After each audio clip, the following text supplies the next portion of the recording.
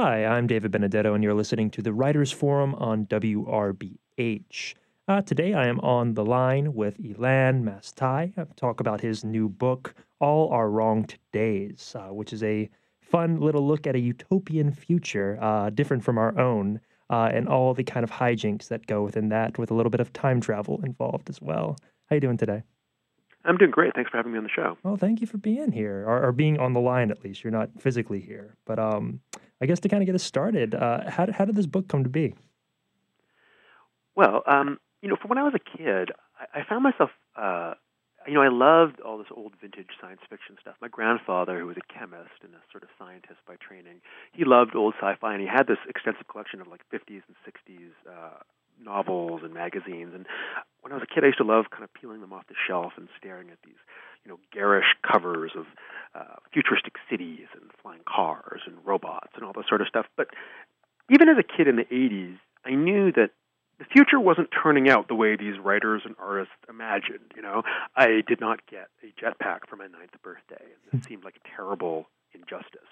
But I sort of never stopped kind of thinking about that. What happened to the future we were promised? I've been working as a screenwriter, working in the movie business sort of for the past kind of decade, and I had this idea. I think I've been looking around and seeing how much dystopian literature was out there. Dystopia just seemed everywhere in our books, in our movies, and television shows. And I thought about somebody from my grandfather's generation, somebody who really believed in that sort of like utopian ideal that technology was going to solve all of our problems, and what they would think if they arrived in 2017 and looked around. And that idea that, wait a minute, what if this, what we think of as the real world, what if this is the dystopia? It's not some far-flung future. We're living in it. That kind of interested me, and the more I started to think about it, the more I thought that it would be ripe for a novel to kind of explore this, not just not in a movie. Although I love working in the movie business, and I am in the process of turning this book into a movie. Yeah. But initially, I thought what would be great would be to tell this story as a novel where I could tell it from the perspective of a character who comes from one version of the world, this sort of utopian version, and finds himself stranded in our world, what that would look like to look around our present day through fresh eyes. I like it. So, are we the darkest timeline? Well, Tom feels like we are. That's my main character. When he gets here, it just seems like everything has gone wrong. This is the worst case scenario. Of course, as he is stranded, because he's stranded here, he ends up stuck in our world after a time travel accident. And, but as he spends more time here, his initial kind of panic and kind of like, oh my God, what have I done? What's going on? Where am I? And he meets these very unexpected versions of the people in his life. His family, this woman he has this romantic connection with, and even himself. I mean, he's a very different person in this world, and he starts to kind of, even though it's a page turner. There's big plot twists and character reveals and lots of like fun kind of sci-fi ideas, but it's also it's about a character who starts asking kind of big questions like what's the purpose of my life? Like, what makes me actually happy? What gives my life meaning? Because in the end, I mean, we all lived through massive technological change and geopolitical upheaval, but really for most of us, what gives our life meaning is the people in our lives, the connections we feel to our family, our friends, our loved ones. So I wanted to tell a story about somebody who finds himself dealing with technological and political upheaval on a grand scale, the scale of alternate realities. But at the end, it comes down to people. Yeah, no, I can see that. Of course, I think that's a good point to raise there. In researching kind of these histories that never were, or these futures that never were, did you find anything that was so fantastical that just kind of took you aback? Wow. I mean, a lot of it really kind of drew me to this central idea, which is how much of where we are technologically is actually not because of a lack of ingenuity, but it's actually about power, like literally like fuel. Mm-hmm. Like so many of the things we would like to do, these dreams we've had, these ideas we've had, we don't have the power to actually create them. I mean, I don't mean this is like an environmental screed, like putting aside fossil fuels and climate change and what you think of all that kind of stuff, like oil and coal just literally don't make enough power to do all the things we want to do. And so I like the idea of rooting this massive technological change in an experiment that happened in 1965, where this sort of obscure scientist discovered unlimited clean energy, and how access to unlimited clean energy completely changed human society, because suddenly just that cold hard fact that we get most of our fuel, most of our power from just like digging stuff out of the ground and burning it. What if we didn't have to do that? What if there was another way? What could we accomplish as a species? So that kind of thing, that idea that like that so much of what we might perceive as our limitations actually come down to that was really interesting, because I hadn't thought about it in that way before. And again, like, this isn't like I go into this in massive detail in the book. Like, that's just, there's a paragraph or two talking about sort of the impact of power limitations on sort of technological change. But to me, that was really interesting, because it kind of just put it all in perspective for me. Yeah, I think so. Those constraints right there, that's where we're limited, and that's where we're withdrawn to, and that's our possibilities are reflected from that, which is a really interesting idea. I had talk about like, well, what happened to my jetpack? But you know what happened to my jetpack? You could build a jetpack. Mm-hmm. It's just the problem is it would be like a death trap, because the amount of fuel you need to put in a jetpack to actually like launch a child into the sky, the chances of it exploding are so high, because of our fuel is so unstable, that it's just not safe. So it's like, the actual answer to why I didn't get a jetpack for my 9th birthday is because if they gave me one, I'd probably die in a ball of flames, right? Which is not how you want to end Christmas. Exactly. That's really interesting. I was reading the other day that they just found a way to solidify, or crystallize hydrogen, which is going to revolutionize how they get rockets into space now and make it significantly easier. And they've been working on this for the past 50 years. And it's strange how like those small little things can just change everything. Absolutely. There's something called, and maybe this is what the article mentioned, the ideal rocket equation, right? And it's a lot of really complex math, but essentially it comes down to get a vehicle off the planet into space, 90% of the vehicle has to be fuel, right? I mean, historically.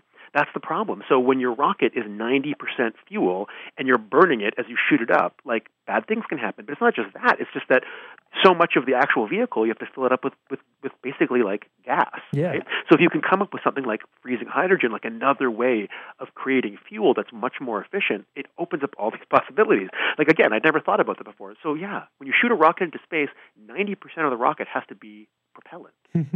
Exactly. Well, to kind of turn it to a different subject, you were a screenwriter before writing this novel, and you are still a screenwriter, obviously.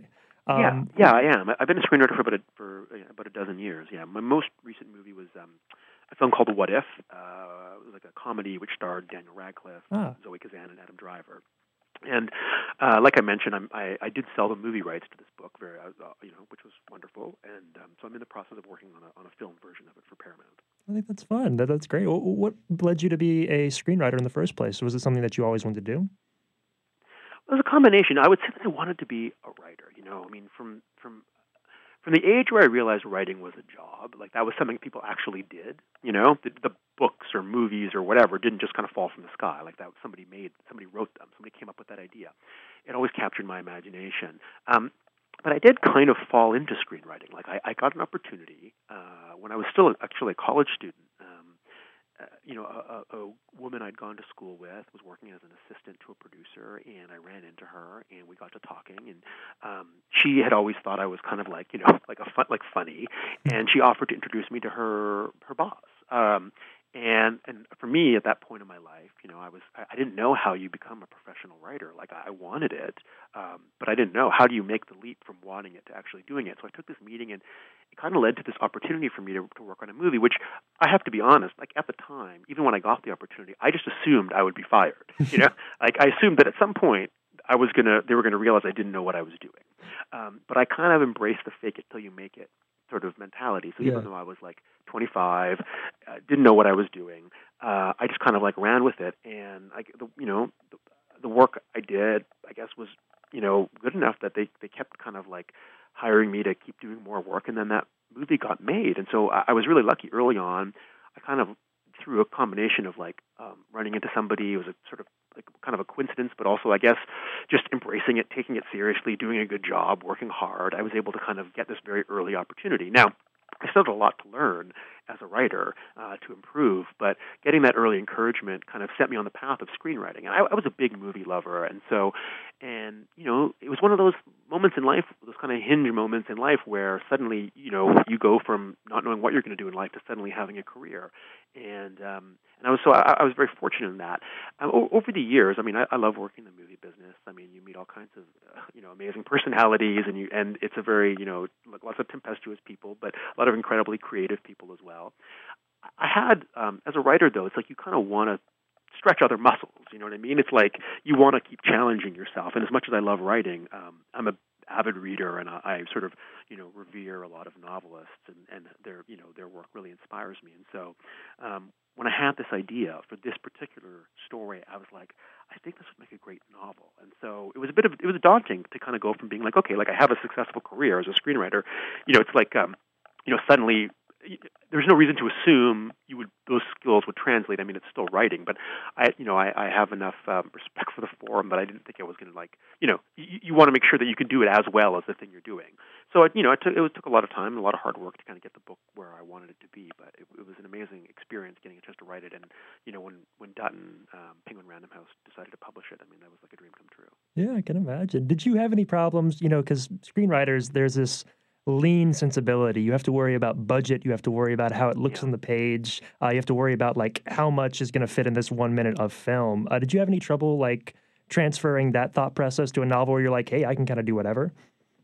Yeah, more the latter. That's why, when the book opens, it's like you're in this dazzling techno-utopian future with flying cars and teleportation and amazing buildings and space vacations. Yeah, because I didn't have to worry about budgets. I could do whatever I wanted. But no, I tried to just. Here's the way I feel about it is you embrace the medium you're working on. So if you're working in film, you write the best possible movie, right? If you're writing a book, you write the best possible book. So I want to embrace the form. It was wonderfully liberating to not have to worry about budget or anything like that, to just let my imagination run. At the same time, you don't want to write something that's indulgent. You want to write something that's welcoming to the reader. I want it to be entertaining and compelling. I want people to keep turning the pages. So it still requires the same kind of discipline. Yeah. It's still the same question, which is, does this sentence have to be in the book? If it doesn't have to be in the book, cut it. Does this scene or chapter need to be there to tell the story the best possible way? So I think it's the same kind of discipline, but more than anything, it's the form. Screenplays are always written in the third person. They're in the present tense. Like you said, it's a very lean writing style. Yeah. In some ways, you're like an architect you're designing a blueprint for a building, but it's not the same as the building because directors, actors, crew are going to take your script and turn it into a movie. Mm-hmm. A book is different. It's the thing, right? You write these words, and if you're fortunate and it gets published, people are going to get to read those words. It's a much more intimate relationship with the writer and the reader. But it was also very freeing because, all these literary tricks and techniques that I couldn't really access when I was only writing screenplays, suddenly I found, I could write in the first person. I could use literary techniques to kind of have certain effects that I was never able to achieve as a writer of movies. Mm. At the same time, like I said, it's discipline. It's still you don't want the reader to be like, oh, you don't want a reader to feel like you're being indulgent, like you're wasting their time. One of my favorite writers is Kurt Vonnegut, and he said, somebody asked him about rules for writing, and he said, there's only one rule for writing: never waste your reader's time. Mm-hmm. No, I think that's good. And in this book in particular, it focuses on a love story, which I think is really interesting in the ways that you can affect that with the time travel and these different areas. But as a more general question, I wanted to ask you, as someone who writes in these two mediums, in your opinion, what makes a love story work in a story? That's a great question. It's funny because love stories are this sort of convention. A lot of stories have love stories, whether even it doesn't have to be a romance. Most stories, involve some sort of romantic angle. But in a lot of ways, it's actually the point where you're the most vulnerable as a writer because, most readers or audiences, they're not time travelers, they're not scientists, they're not police officers or spies or ER doctors, but everybody is an expert in relationships, right? Everybody's an expert in love, attraction, flirtation, connection. So anytime you're writing a love story, that's the part of the book that the audience or your reader is going to, they're going to scrutinize that the most, because that's the part where they're going to be like, that's either truthful or it's not. I either believe in this connection or I don't. And so, but it's also the most emotionally direct part of the story, because we all can relate to it. We've all fallen in love. We've all had our heart broken. We've all made bad decisions because of relationships and great decisions because of relationships. We've all taken that leap, with somebody hoping that they might be the one for us. So, and we've all had those hopes dashed, right? Yeah. So for me, what makes a love story work is that you believe in the connection, that you understand who these two characters are and why, there's going to be obstacles, things are going to go wrong, there's going to be crises, but that these two people belong together, like you want them to be happy. And I think even more than that, it's like you see that because of who they, like if you do your job as a writer and the reader gets who these people are, they see, this person might not be perfect for everyone, but when my character's in trouble, when they're in over their head, that's the person they can count on. Yeah. That's what you're trying to do. I think that's important, and a lot of people kind of miss that out. It's kind of an addendum to that question. As being a fan of movies, reading widely, like you've said you do, what are some tropes or stereotypes you see in bad love stories that just drive you crazy? I mean, the big one is just that the love interest isn't really a character. They're just a collection of fantasy elements. That they don't, that all of their decisions, all of their choices, everything they say is just like a mirror to reflect the lead character back at themselves. Mm-hmm. Because that's not an actual romantic interest. That's just a character staring in the mirror and telling themselves they love themselves. I am interested in, if I'm going to write a romantic interest, like to me, your romantic interest actually says everything about your main character. If they're bland, if they're unconvincing, if they're not compelling, it actually reflects back on your protagonist. And to me, even if the reader doesn't notice it consciously, unconsciously they're saying, well, this person isn't that interesting, so why should I care if they fall for them? And what does that say about the main character who I'm following if they fall in love with somebody this bland? So I feel like my job is to take that romantic character, that romantic interest, and make them much more than just a romantic interest, to make them a fully fledged out character with their own internal life. And sometimes the decisions that character makes can't be convenient for your protagonist, because I don't know about you, but in real life, the people that I fall in love with, the woman I'm married to right now, my wife, it's not like every single decision she made in her life or everything she said just perfectly aligned with me and helped me, move forward exactly as I imagined it. No, what's great about falling in love with somebody, binding yourself to them, is that it changes the trajectory of your life. Mm-hmm. You make decisions that you wouldn't have made if you hadn't met that person. So that's what it is to me. When I read a story and I feel like this character is just there to tell my main character what they already want to hear, what they already know, then that's not a really interesting relationship to me. To me, it's somebody that challenges and provokes my main character and forces them to change. No, I think that's important. It's not this mechanical thing that just comes about, and I think making that look natural on the page is pretty difficult. So that's fun. Good thoughts on that. Getting towards the end of our interview, I have a couple more questions. Sure. One is, what's a book that has stayed with you and you find useful in your own writing? Oh, wow, that is a terrific question. Recently I would say Cloud Atlas by David Mitchell, because that's a book where it's just the ambition of the structure is really impressive, but even much more so is when you get past the sort of structural trick, it has this incredible thematic and emotional resonance to it, And so I read that book, and I guess I didn't really know what I was getting myself into when I started reading it. And at first I was like, is this just going to be like an intellectual game? But as I kind of penetrated it, I found it just incredibly moving. And so that idea of being both sort of thematically and emotionally ambitious and structurally ambitious, doing something that you could only do in a book, that would only work in a book, but that still had this kind of impact that kind of swept me into not just one, but like 6 other worlds. That's a book that really stayed with me. I'm not saying I'm, I don't use the same kind of like structural play that Mitchell does, but it's very inspiring when you read somebody that's operating at that level, because you're like, okay, like that's what you can do with a book. Yeah, all these Can't do anything balancing else. acts and strings going through. Yeah, it's pretty amazing feat to watch people that can make that work. Yeah, I mean, I think you're constantly trying to get better as a writer. I mean, obviously I'm thrilled by the response to my book so far, and you hope that readers connect with it. But for me, it's like, I want each book to be even better. Yeah. So, I like reading stuff by people who are like far advanced from where I am. Like, I mean, because obviously Cloud Atlas wasn't David Mitchell's first book. That would be too intimidating. Fortunately, I think it was like his fourth or fifth book. And so, yeah, you constantly want to keep yourself on your toes. No, I think that's good. Well, Elan, to kind of wrap us up, I have one question for you. What are you reading right now at this moment, and what's on the horizon for you? Right now, I'm reading a couple things. I'm reading a book that's going to be coming out in a couple months called The Last Neanderthal Hmm. by Claire Cameron. And I'm reading George Saunders' Lincoln and the Bardo. Oh, Two wow. very different books. But, Saunders is, a master, and get a chance to read his first novel. He's been a short story writer till now. Has been terrific. And then I'm also reading a nonfiction book called Homo Deus by Yuval Noah Harari, which is he wrote this book Sapiens, which kind of looked Oh, at the history of humanity and how we got here, and then Homo Deus is him kind of looking forward to where we're going. So the two books kind of work together. cool. That's interesting. And what about you? What do you have coming up next? Well, I'm on book tour for the next little while with my book, Hmm.